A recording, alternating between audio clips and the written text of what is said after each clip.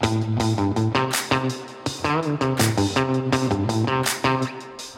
to the Penguin Magic Podcast. I'm your host, Eric Tate. We have a great show for you this week. Nick Lacapo joins me for a discussion of the Jackie Yu effect, Fright. And who knows, if you stick around through the show, I might throw you a discount code for this gimmick-free haunted deck just because I like you so much. The big story this week is that I had a chat with Steve Thompson and Will Houston via Skype about videochatmagic.com. This website is making waves with some really interesting content by some really heavy hitters. Contributors include Max Maven, Luke Germain, and Larry Fong. Plus, we'll talk about the virtual space as a new venue for Magic. Before all that, Jessica Jane Peterson joins me via Skype for the Top 5 Under 5. Jessica Jane Peterson, thanks so much for joining us here on the Penguin Magic Podcast for the Top 5 Under 5. Hit me with your top 5 magic tricks that you've ever seen performed. Let's start with number 5. Okay, number 5. Number 5 would have to be not necessarily a trick, but Jay Marshall performing Lefty. Oh, yes. Jay Marshall performing Lefty is oh, yeah. It's a wonderful routine. It's so good that if I had my way, it makes me so happy. It is just like a really joyful piece to watch, which is one of the reasons that it has sort of stood the test of time. And I think on the book, what is the cover of the book? Is it Beating a Dead Horse? Or yes. Yeah, yes. He's actually got Lefty on the cover of the book that I think Magic Inc. put out. It's a really fantastic book too. Yeah. Do you remember the first time you saw Jay Marshall perform Lefty? It was towards the end of his life. I'm so fortunate I got to see him, though. It was at Abbott's Get Together in, I believe, 2004. Oh, man. That must have been just... So you got to see it in person, too, not just on video. Oh, yeah. Any of our listeners should definitely go and try and look up Jay Marshall performing Lefty, because it is really just a really enjoyable piece. All right, let's move on. Give me number 4. Okay, Doug Henning doing the newspaper tear. What in particular attracts you to Doug Henning doing the newspaper tear? Because it's an effect that so many people do, and it's one of those effects where I hear people go, oh yeah, the newspaper tear. Mm-hmm. But when you watch Doug Henning do that tear, I don't care who you are or how many times you've seen it, it's magic. He definitely had like a different way of approaching magic that I think is really interesting because of how he viewed the world. So it's a very it's another sort of joyful piece to watch. Yeah, definitely. Excellent. So I can sense sort of a theme here, even though we've only got two. The magic that you like to watch is just not necessarily like hardcore or knuckle busting or anything like that or deeply fooling, but just it seems like you liked things that just like provide you with a deep sense of happiness and simple joy almost. Yes, well that's what it's all about, right? So those are my favorites. Okay, let's move on to number 3. Your third favorite piece of magic you've seen someone perform. Okay, I am privileged to be quarantined with this person.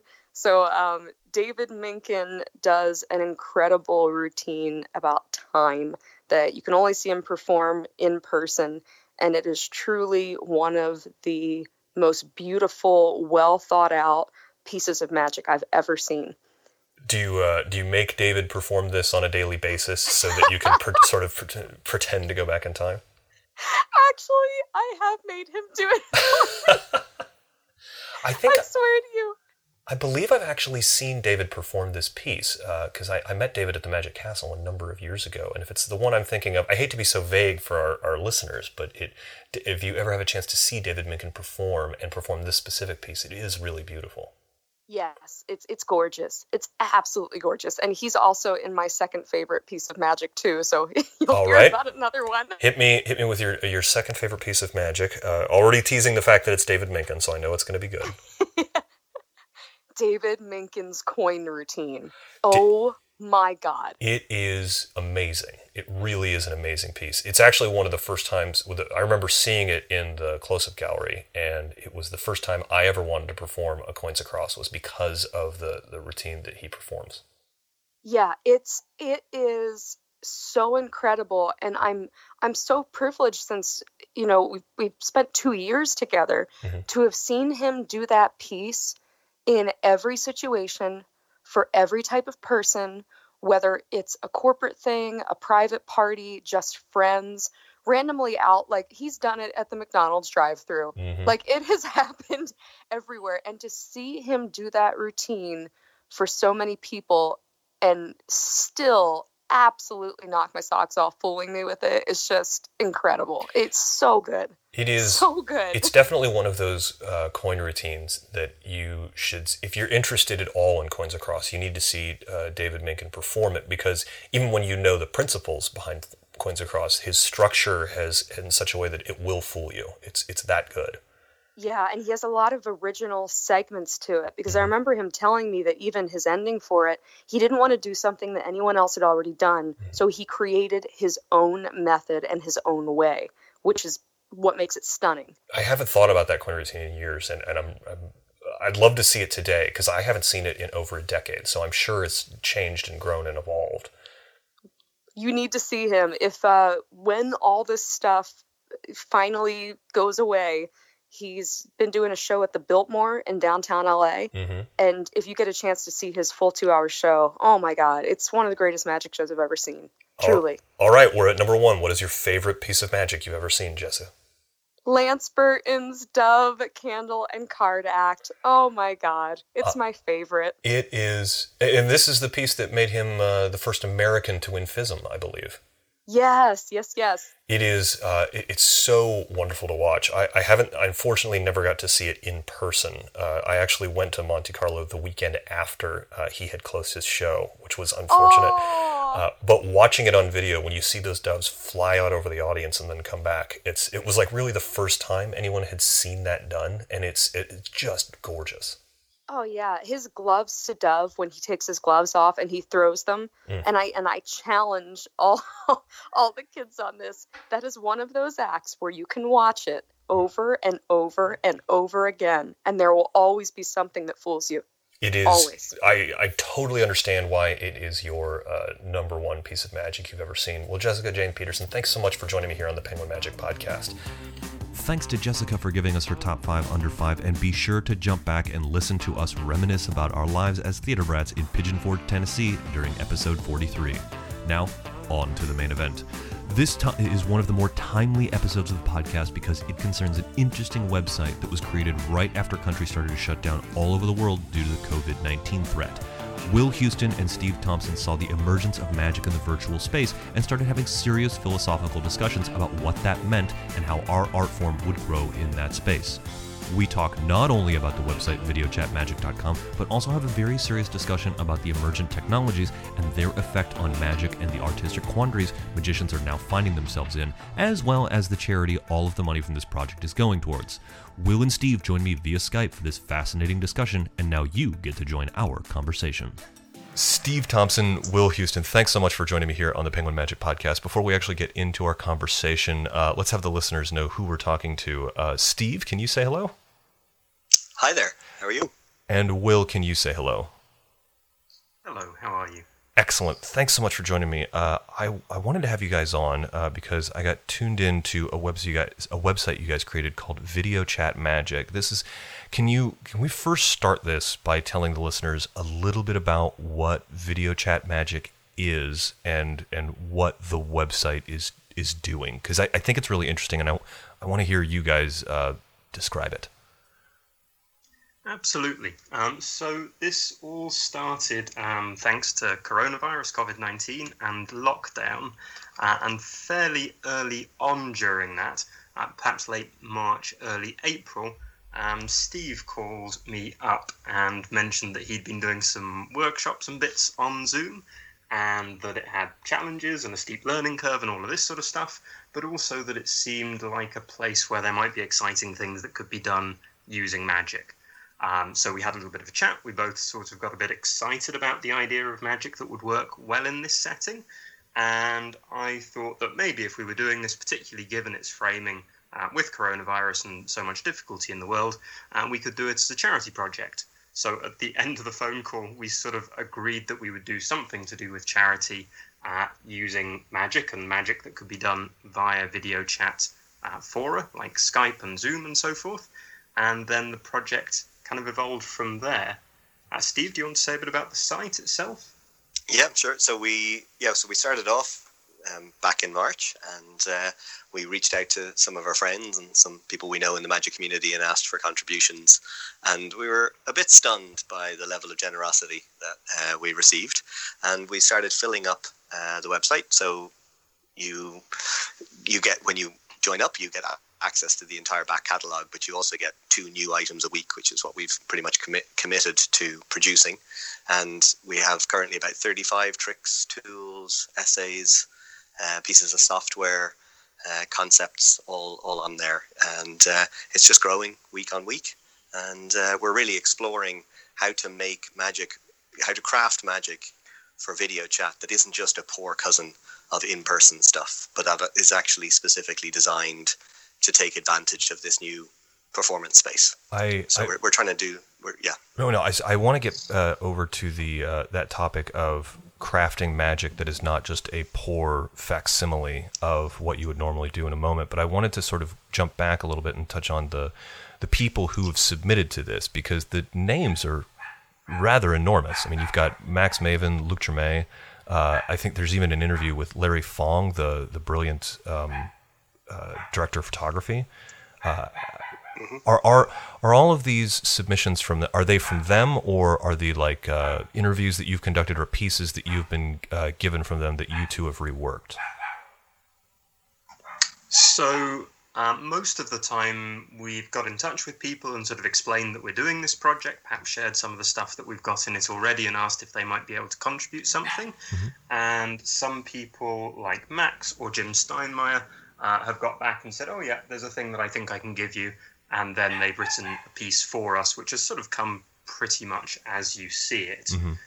In a few other cases, I suppose we've addressed it more by saying we think there's a need here and who might be able to help us fulfill that need. And so if you're doing magic via video chat, you're effectively having to compose shots of everything that you're doing. You're having to think about how you light everything that you do. You're having to think about how all of that stuff comes across. Larry Fong is a wonderful cinematographer who's worked on some really huge films, Watchmen, 300, things like that. He also is a passionate amateur magician. And so through a mutual friend, we got in touch with him. And then we've sort of done a Q&A, I suppose, where we've tried to ask the questions that we think people would have about how you can film magic in a video chat context, how you light magic in a video chat context, and how that stuff works, so that we can then present a piece saying, if you just like showing magic to your friends, then here's a way that you can make it look as good as possible with the laptop you already have and a table light. If you're doing professional shows and you want to spend hundreds of dollars on this, here's a way that you can get a better camera, you can get some hardware, get some lighting, and make things look really kind of high-end for a commercial setting. And trying to address all those different versions. So in Larry's case, we had that question, I suppose, that he's able to help us answer, and we have a second part helping develop that further coming up soon. And then in some of the other cases, we've had complete pieces from people. The Larry Fong interview is something that I think that everyone who is doing anything video chat-wise should definitely take a look at.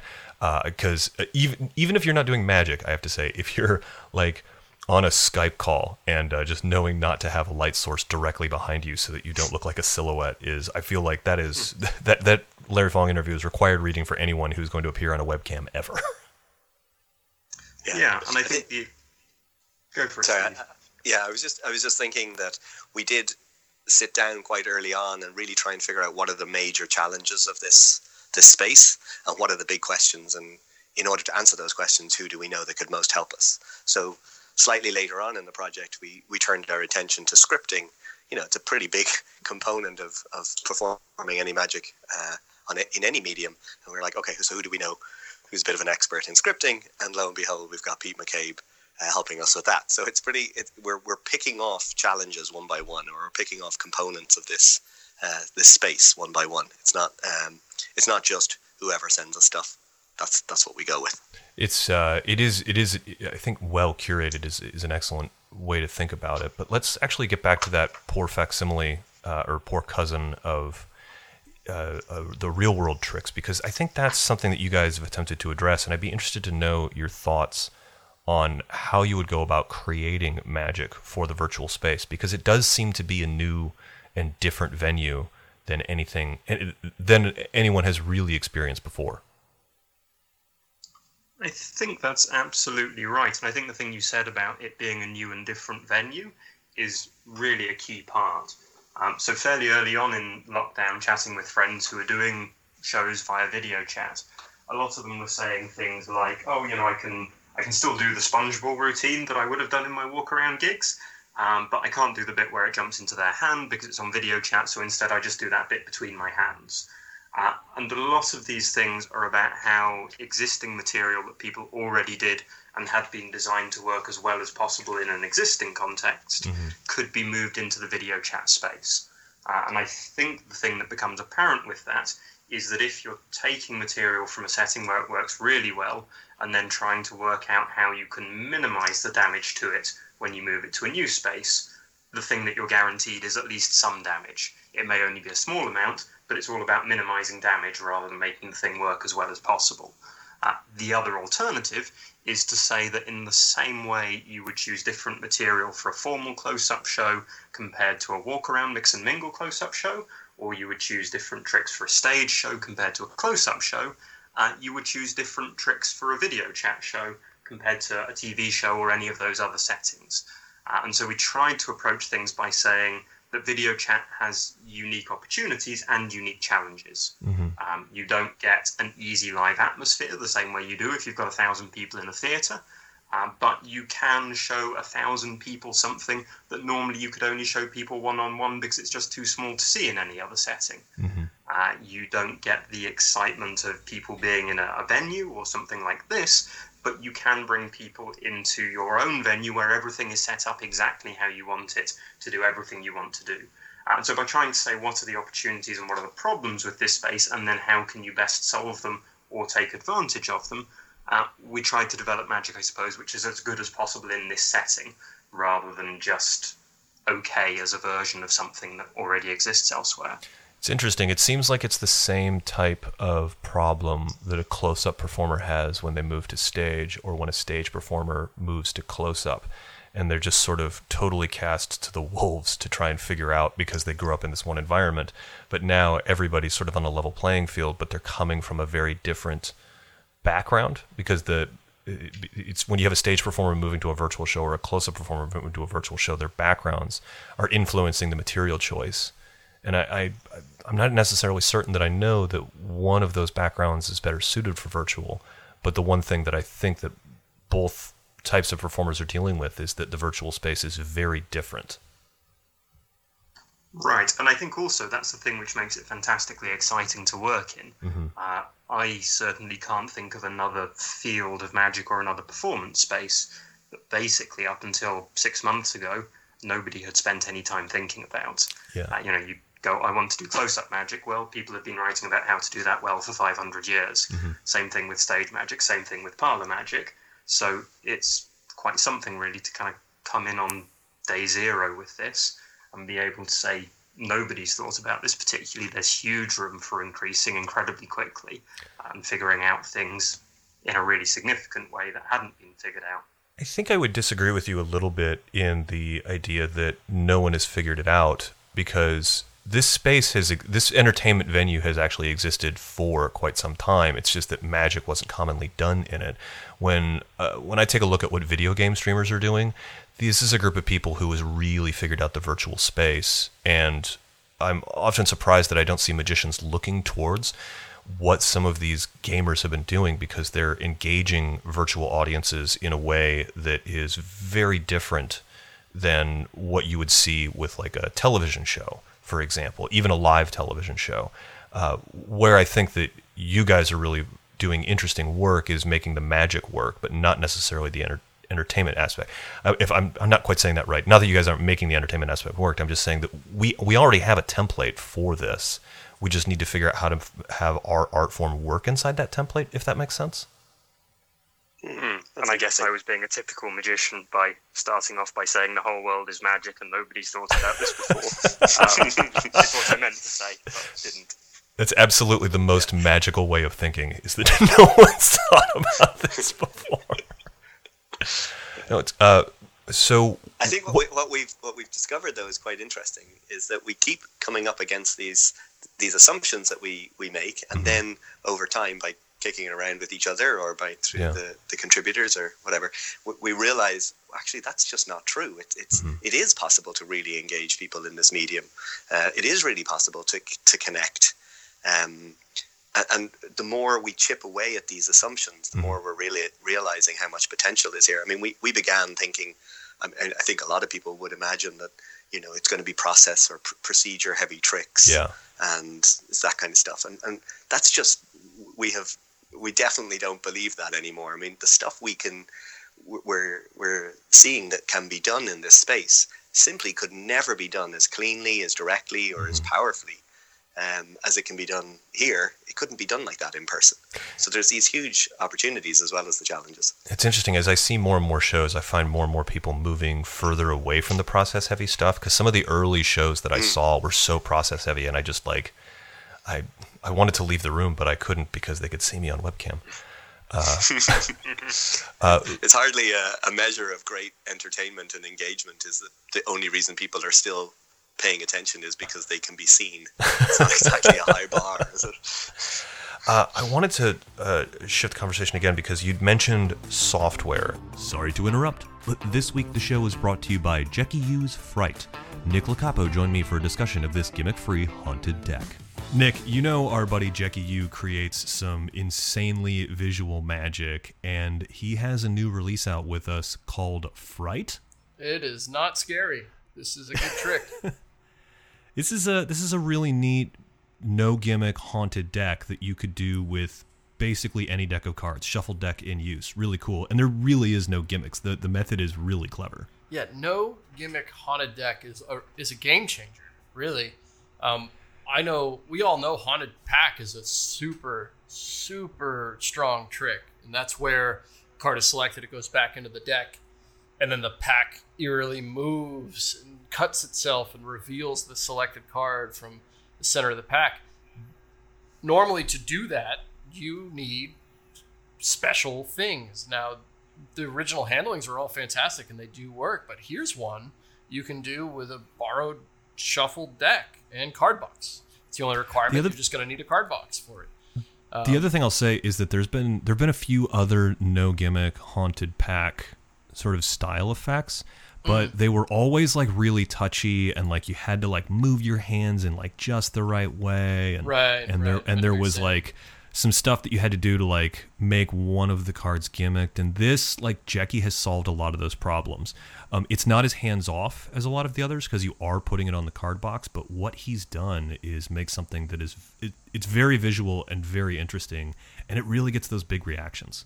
One interesting thing about it being like it's not as hands-off because you're balancing the card box. You're balancing the deck of cards on the card box, and that's where the animation happens. But you can weirdly do it off of a surface, right? You can do it not on the ground or not on a table. You could actually do this in walk around without having to put the deck down somewhere, which is really, really, really different from all the other versions out there as well. But for the price of $10 with a great instructional video that goes in depth on a lot of different things, this is just a home run download in my opinion.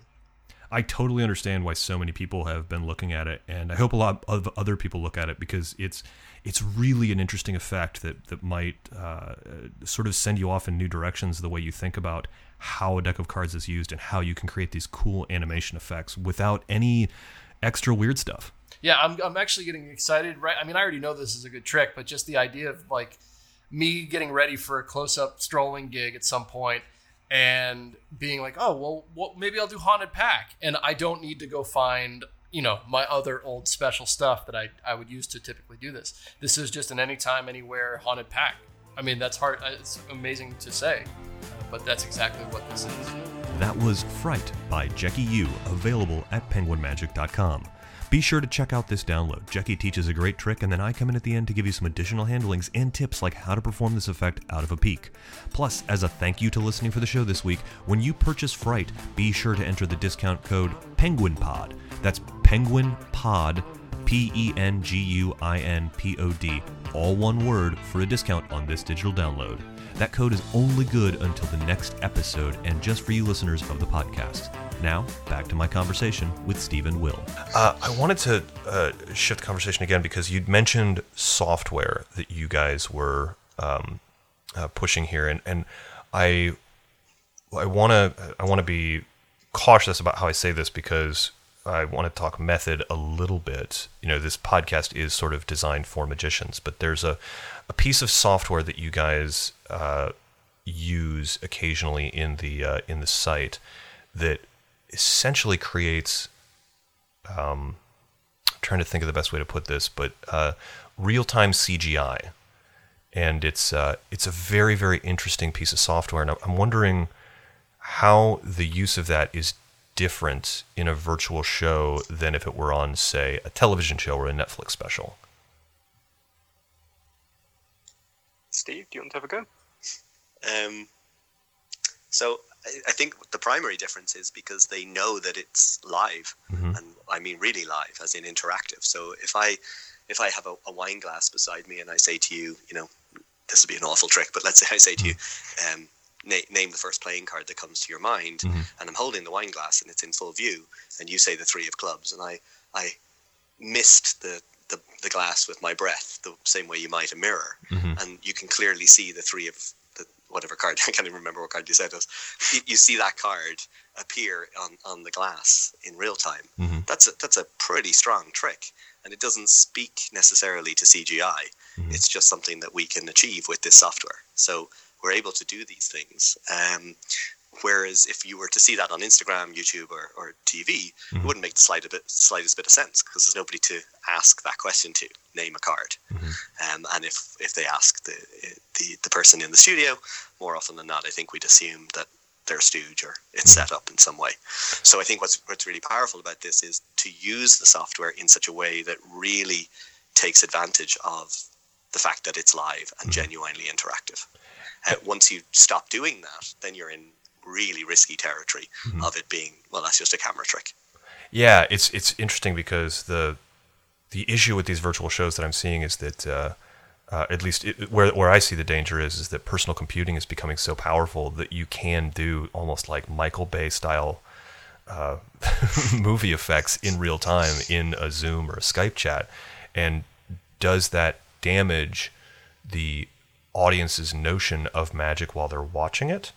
Or is it just one of those things that you must be really careful, and it has to be a very case-by-case scenario where, you know, with stuff like a vanish, it needs to be practical, whereas with other things, other types of effects, you could use this sort of digital witchcraft to help you out. Does that make sense at all, or is this something that I'm just too worried about because I'm becoming old and cranky in my late 30s?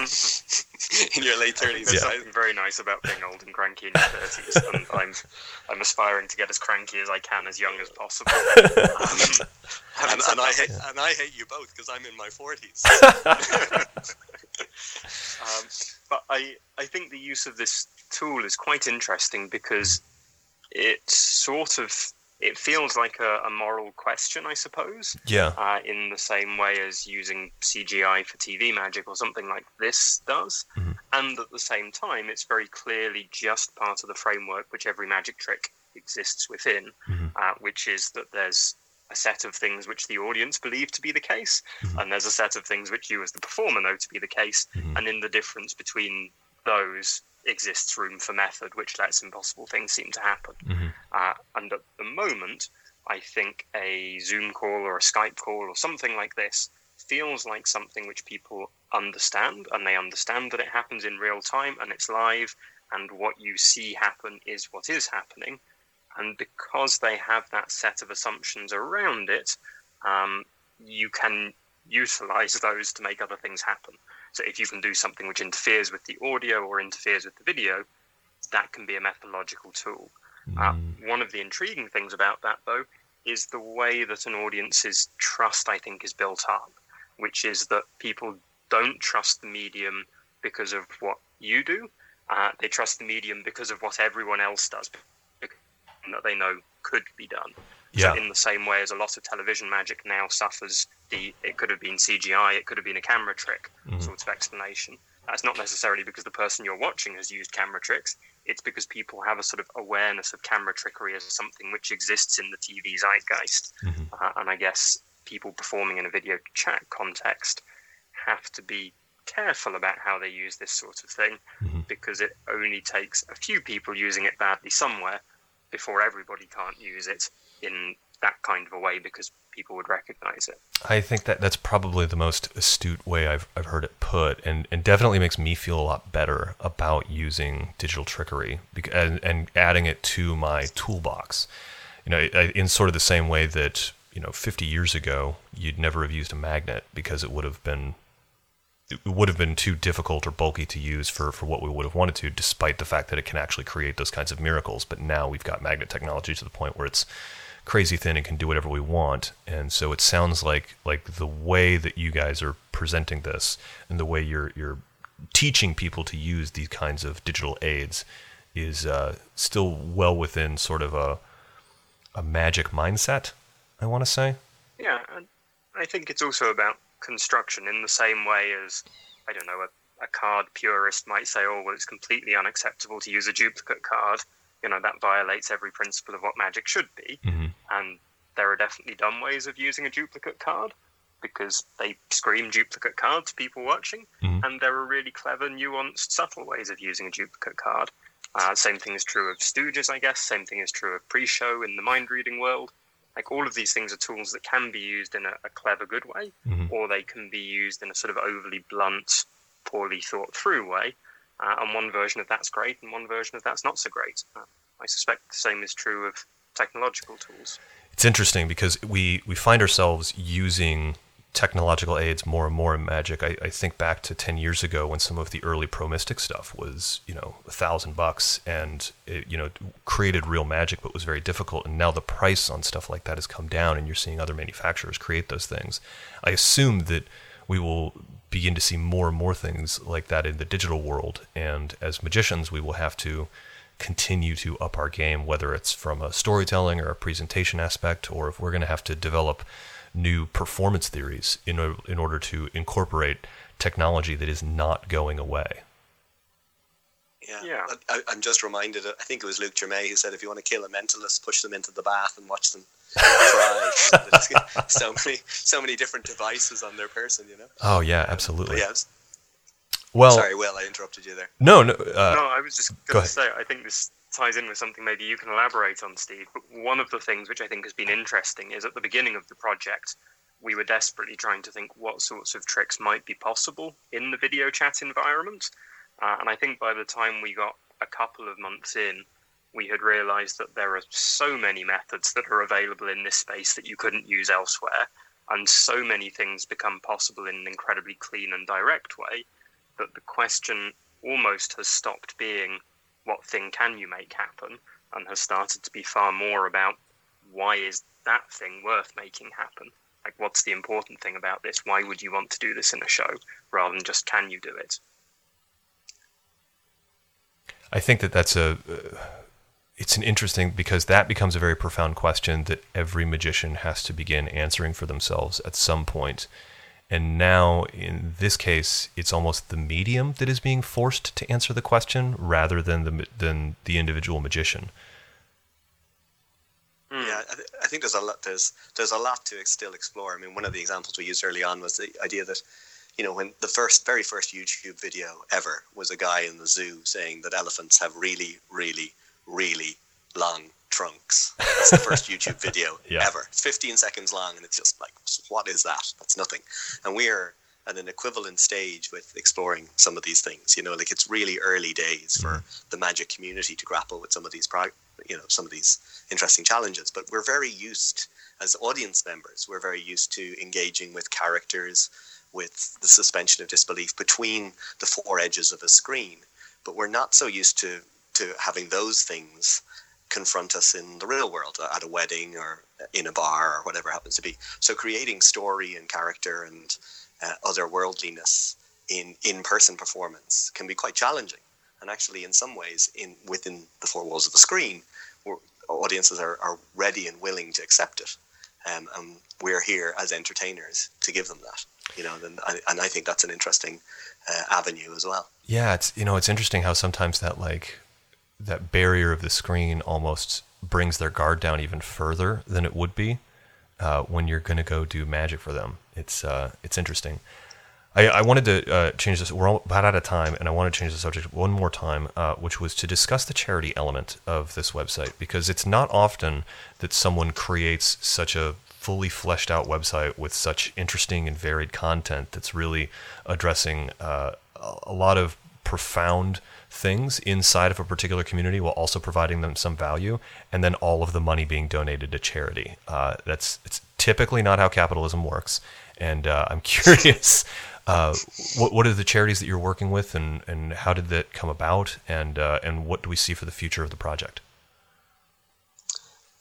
So Will and I have both been interested in various charity projects, I suppose, for a number of years, and particularly a subject matter called effective altruism, which is something I've been very, very involved in for the last number of years. And this is about applying reason and evidence to find the most effective ways to improve the world. So for a little bit of context, and I know we're short on time, but about a decade ago, an organization called GiveWell started a massive research initiative to identify the most effective charity programs in the world, like worldwide. And these are, that is the ones that per donation help the greatest number of the most needy to the greatest extent with the highest degree of confidence. And they've done about 100,000 hours of professional research, and their data shows that the differences between charities, which most of us would assume are quite similar really, often come to about a factor of 100 or more. 100. So you have charity A, it's absolutely, it's really stark. And it turns out that the very best charities do extraordinary amounts of good per dollar donated, far more than you could ever think is possible with my little donation, So it's incredibly important to give following the independently verified research, and not just to whichever organization kind of pulls at your heartstrings the most. Not that there's anything wrong with paying attention to that information as well, but just, it's good to look at the research. So accordingly, we're donating 100% of the proceeds from Video Chat Magic according to GiveWell's recommendations. And it's very easy to get motivated when you start looking at how much is achieved with what we're doing. So it's not hard for us to be like, yeah, we're donating 100%, but like, if you could see what this actually means. So like one person's donations for the next month, for example, you're talking about 3 people on the far side of the planet probably graduating out of poverty and having an increased quality of life. Like one of the key metrics is what's called consumption. So the amount you eat, the amount of education you get, the amount, everything basically. So you're looking at, for 1 month's donation, there's an equivalency here, and we need to be really careful that we're talking about in equivalences and averages. This is all pretty complex stuff, but you're talking about taking 3 people and giving them an extra years of education, and that equating to 12% increase in consumption for their entire adult life. That's phenomenal. Like that, and that's just one donation from one person for 1 month. So we're really passionate about this. It's one of the core reasons we're doing this.